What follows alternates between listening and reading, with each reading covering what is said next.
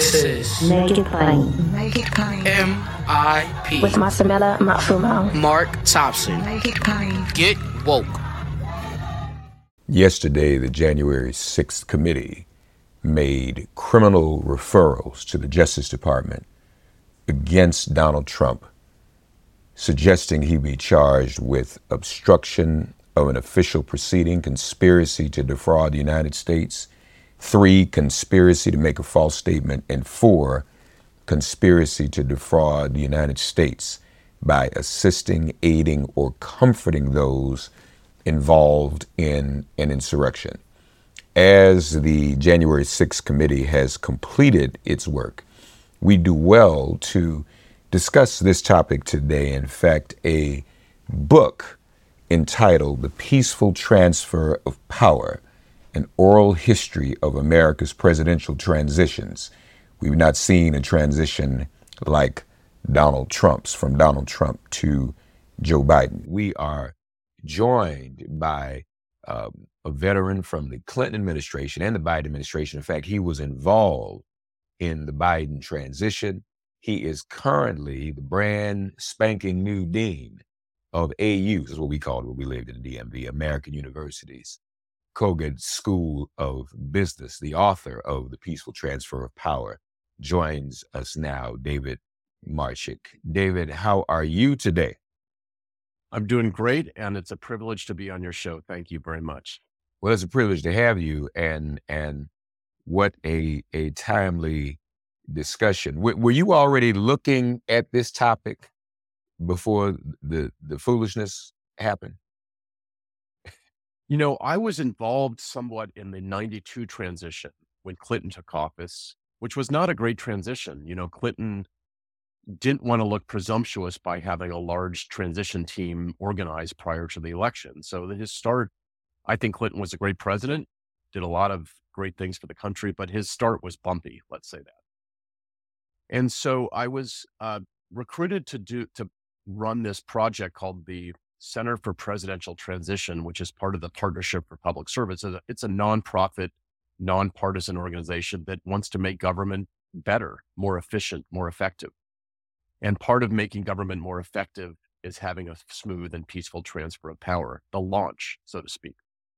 And so when I signed up, I thought it would be a kind of normal, maybe academic, not very stressful process. And boy, did I get it wrong, because the transfer of power to Trump to Biden was anything but normal and lack of stress. So this was a new venture, this Center for Presidential Transition. Was it during this time? It was started in 2008. I got you. Okay. By a fellow named Max Stier, and it's worked over several presidential cycles, and they needed someone to run it for this cycle. I see. And so I did it, and I worked closely with the Biden team, but also I worked closely with some people in the Trump White House who actually wanted to do the right thing for the country. Is that right? Yep.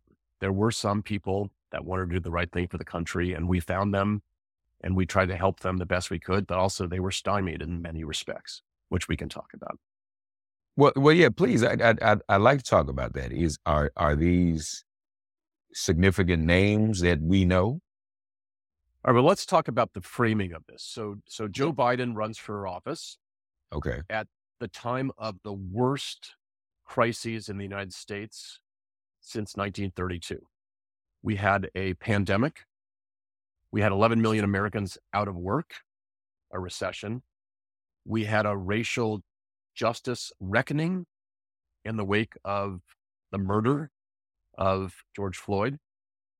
And we had a climate crisis. What we didn't know is we were going to have a political crisis. So a smooth and effective transition requires two things. It requires the incoming president or the president-elect to have a good operation plan well in advance, start the work in March or April of the presidential year, and recruit a big team. And Biden did that. He had more than 1,000 people working on the transition, ready to go the day after the election. It also requires cooperation from the outgoing administration, the handoff. It requires outgoing secretaries of defense to brief the incoming secretary of defense. It requires collaboration between the White House and the candidate. That was very challenged. Let's start with the positive. The positive was there was a fellow in the White House named Chris Liddell. He was the deputy chief of staff, deputy to Mark Meadows. He is, I would call, a traditional Republican. He worked for Trump for 4 years, but he is a former corporate executive. He wanted Trump to win, of course, but more than party, more than personality, he cared about the Constitution of the United States.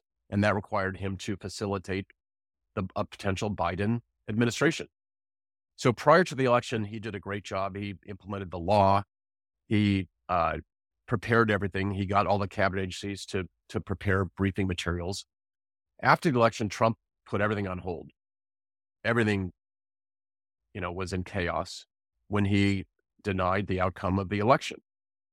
And so we had this period where the formal transition did not begin for over 30 days after the election. You only have 77, 78 days between the election and the inauguration. Every single day is precious.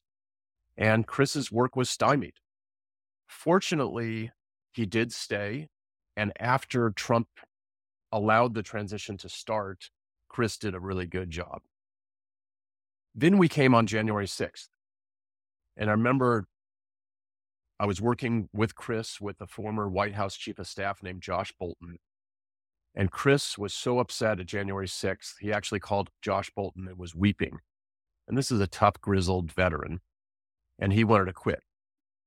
And Josh and I basically implored him not to quit. We said, you could quit and have a clear conscience and, maybe get a short story about, standing up and quitting over a terrible event in history. But you can actually help for the next 14 days, ensure that we have as smooth a transfer of power as possible. And fortunately, Chris stayed and he did help the Biden team. You mentioned Trump finally decided to let the transition go forward. How late in the process would you say that was? It was too late. So a president-elect has an enormous amount to do in the 77, 78 days. And in this crisis, there literally was life and death on the line because that was a time when the COVID vaccine was developed, but it wasn't distributed. And the Biden team needed to figure out how to get get shots in arms. So there was no collaboration, no cooperation for 35, 40 days after Biden won the election. And that hampered the transition. I think it was December 13th or December 14th where the court cases finally were done.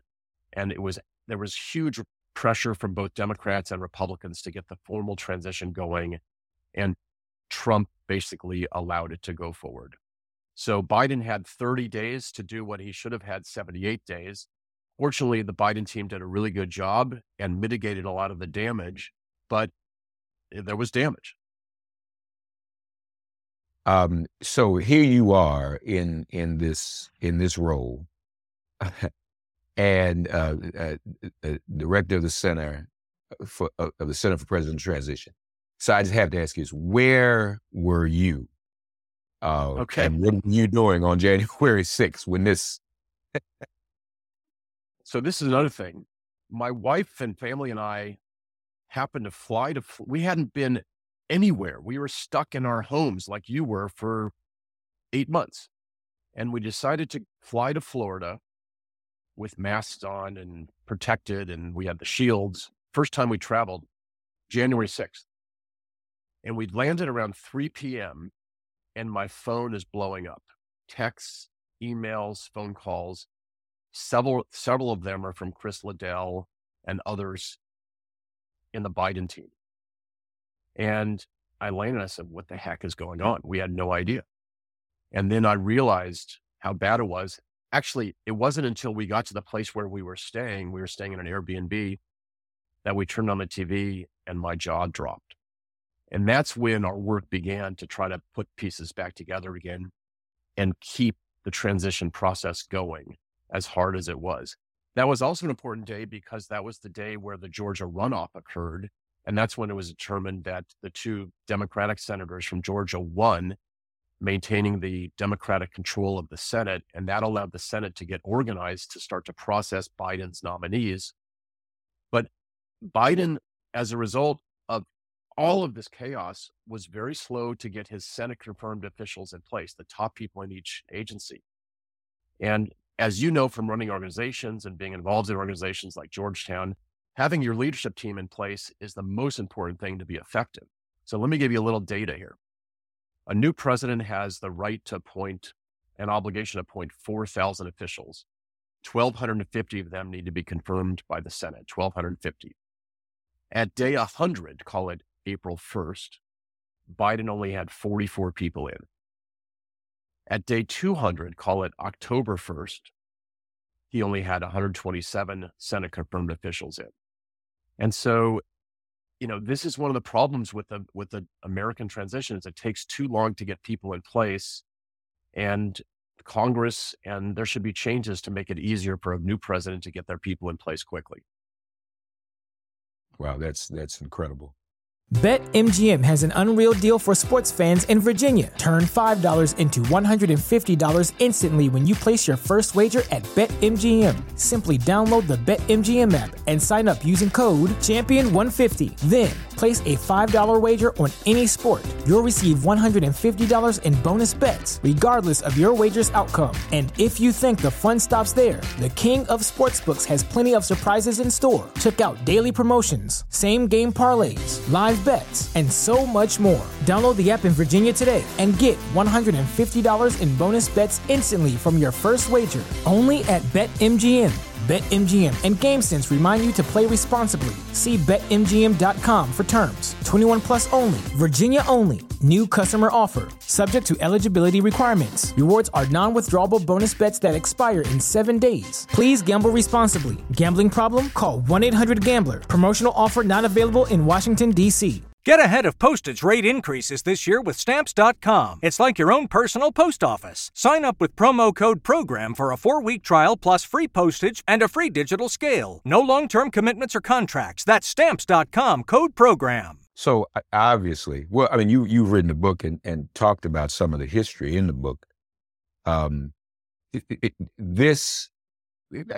we say that this most recent transition was the most fractured one in history, or no?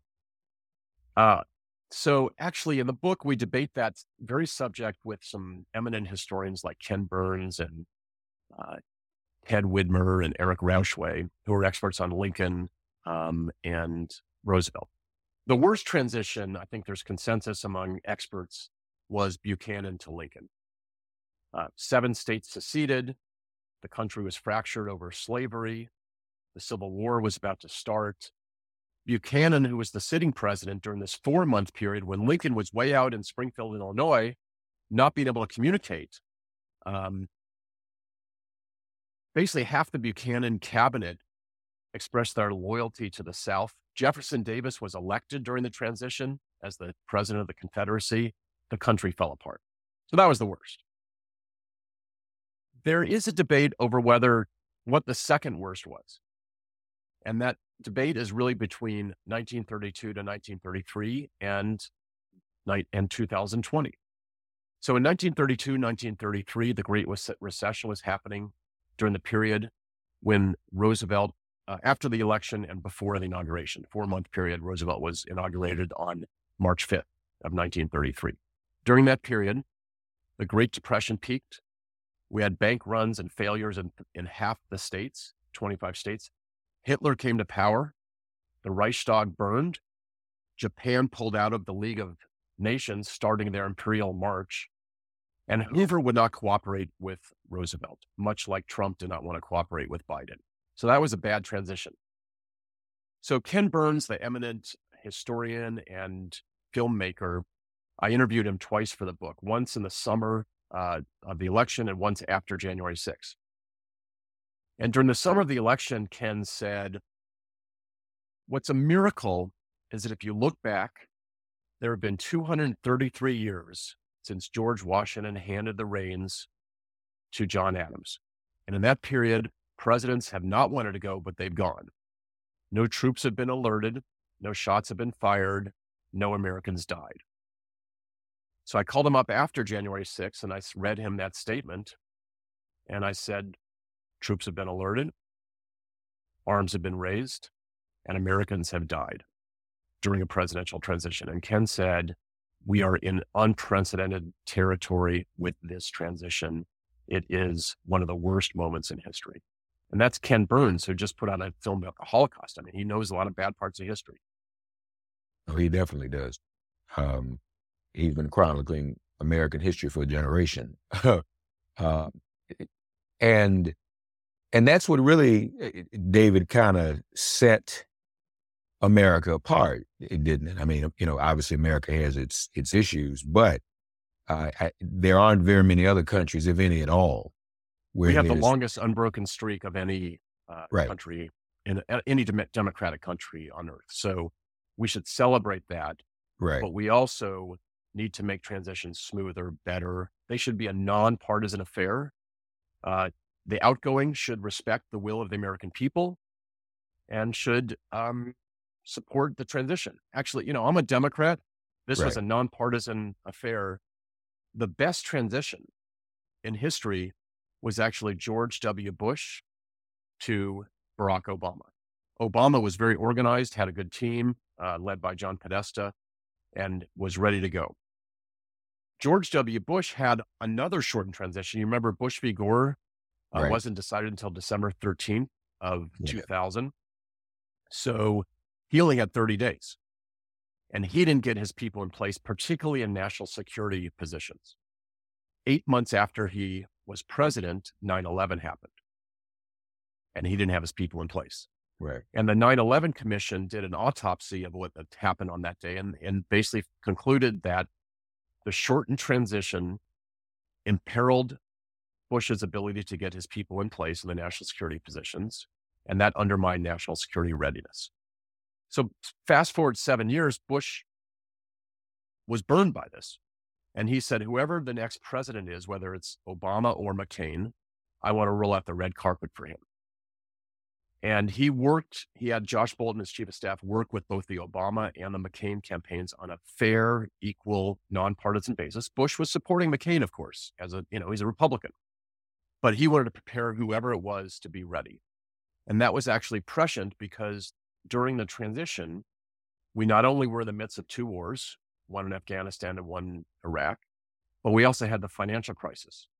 And unlike the Hoover to Roosevelt transition, where the lack of cooperation deepened the Great Recession, extended it, caused more Americans to starve and die and lose their houses, in this case, collaboration between outgoing Bush and incoming Obama eased the financial crisis, created a sense of confidence in our government to react, and allowed Obama to get his policies in place and his people in place faster, enabling economic recovery to move much more quickly and much more deeply. So George Bush actually gets credit for creating the gold standard of presidential transitions and cooperating with President Obama. And you mentioned there's some other things that should be more codified, but there were some things codified from that Bush-Obama transition, correct? That's right. Actually, Josh Bolten did a great job.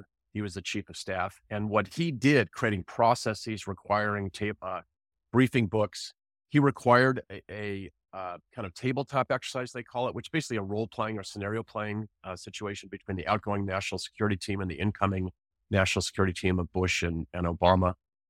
And all of that was put into law. All of that is now mandated by law.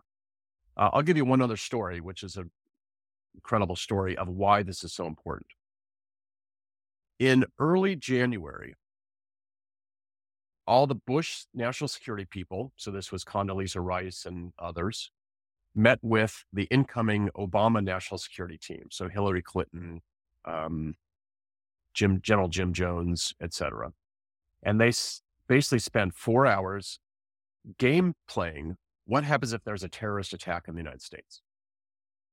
How do we handle it during this period of vulnerability when there's one outgoing and one incoming? And at 12:01 on January 20th, Bush is out and Obama's in, and our adversaries know this. on January 19th, so it kind of created this connective tissue and muscle memory and collaboration among the outgoing and the incoming. Very patriotic work. On January 19th, the intelligence agencies of the United States had credible evidence there was going to be a terrorist attack on the mall by some Somali immigrants, militants against Obama and the inauguration. And the Bush team and the Obama team went to the Situation Room, spent hours and hours and hours planning how do we prevent it and what happens if we're attacked? Because you have this period of vulnerability, and they were working together in the best interest of the United States. And I give both Bush and Obama credit for this. Bush was a highly unpopular president. His ratings were in the 20s and 30s when he left office. Obama ran his campaign basically against how terrible Bush was. Nevertheless, they did what was good for the country. They worked together, even though they didn't love each other. They were political opponents, and they did what was right for a country despite differences, despite different parties, and despite some animosity between the two teams. The thing that's most timely about the book is that you actually discuss some recommendations going forward to make things even run more smoothly. Tell us about those. So we recommend in the book a number of changes. So first and foremost is making it easier for a new president to get his or her people in place. That's the most important thing. A new leader can't operate if they don't have their team in place. And so there are too many positions that require Senate confirmation. And the Congress should remove a lot of those positions, allowing the new president to get in more quickly. There should be more authority vested in career officials to take away kind of political operatives impeding a transition of power. So we saw in the Trump transition that, the political teams and various agencies just didn't want to cooperate with Biden. And that's not appropriate. That's not acceptable. So if you vest more authority with career officials, you eliminate the risk of political problems. And then also more funding and moving up deadlines earlier so that a president-elect can have more support, a larger team, and do more planning. The more planning a new president can do in advance, the smoother the transition is going to take place. Are you finding an audience that's open to some of these reforms as a result of what just happened? Yes. My sense is that there is a strong bipartisan level of support for making transitions smoother and easier and faster. There is a contingent of those that are very loyal to President Trump that continue to believe the election was flawed and the transition was perfect. So, but that's, I think, a minority group, but that they hold those views very strongly. This has been an area of traditional nonpartisanship, the tradition about excellence in government and about a smooth handoff, supporting our democratic norms. And I'm hopeful and optimistic that we can get back to that nonpartisan approach to transitions. And to be clear, the improvement in the reforms, that comes from Congress? Some of it comes from Congress and some of it comes from the executive branch. I'll give you another example. Okay. President Clinton in the year 2000, when there was a dispute over Bush v. Gore, who was going to become president, it was bitterly divided. You remember that period. And there was a sitting vice president running for president, Al Gore. Nevertheless, President Clinton said, I'm going to provide intelligence briefings to Governor Bush, even during the disputed election, because if he is president, I don't want him to be president, but if he becomes president, I want him to be ready. Trump did not authorize those intelligence briefings for Biden during the transition. That should be mandatory. They should actually get those as a candidate. So there's so much you can do to help a candidate become ready to become president-elect. It's the largest, most complicated job in the world. And frankly, nobody's ready. They're doing the best they can, but there are reforms and institutional support that can be provided to help a new president be as ready as possible. One other area in terms of this process what about what we, and does this touch transition, or does transition have anything to do with this? I mean, now obviously the former president is under investigation for what he took from the White House. So I'm wondering if the transition process addresses that at all, has it in the past, and should it? It does. And in the law, there are briefings that are required about appropriate management of presidential records and classified documents. And we spent a lot of time on that during the transition because we were worried exactly about this issue, that documents would not be saved, documents would be destroyed, and documents would be taken. We had no idea that it would be the extent of this with boxes and boxes.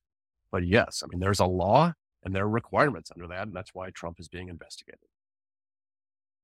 Folks, we invite you to check out this book, and this is someone who's got a significant amount of experience with this, as he just most recently was a director of the Center for Presidential Transition at the Nonprofit Partnership for Public Service. The book, The Peaceful Transfer of Power, an Oral History of America's Presidential Transitions, and some interviews with some folks also who were very well voiced in this area, including Ken Burns.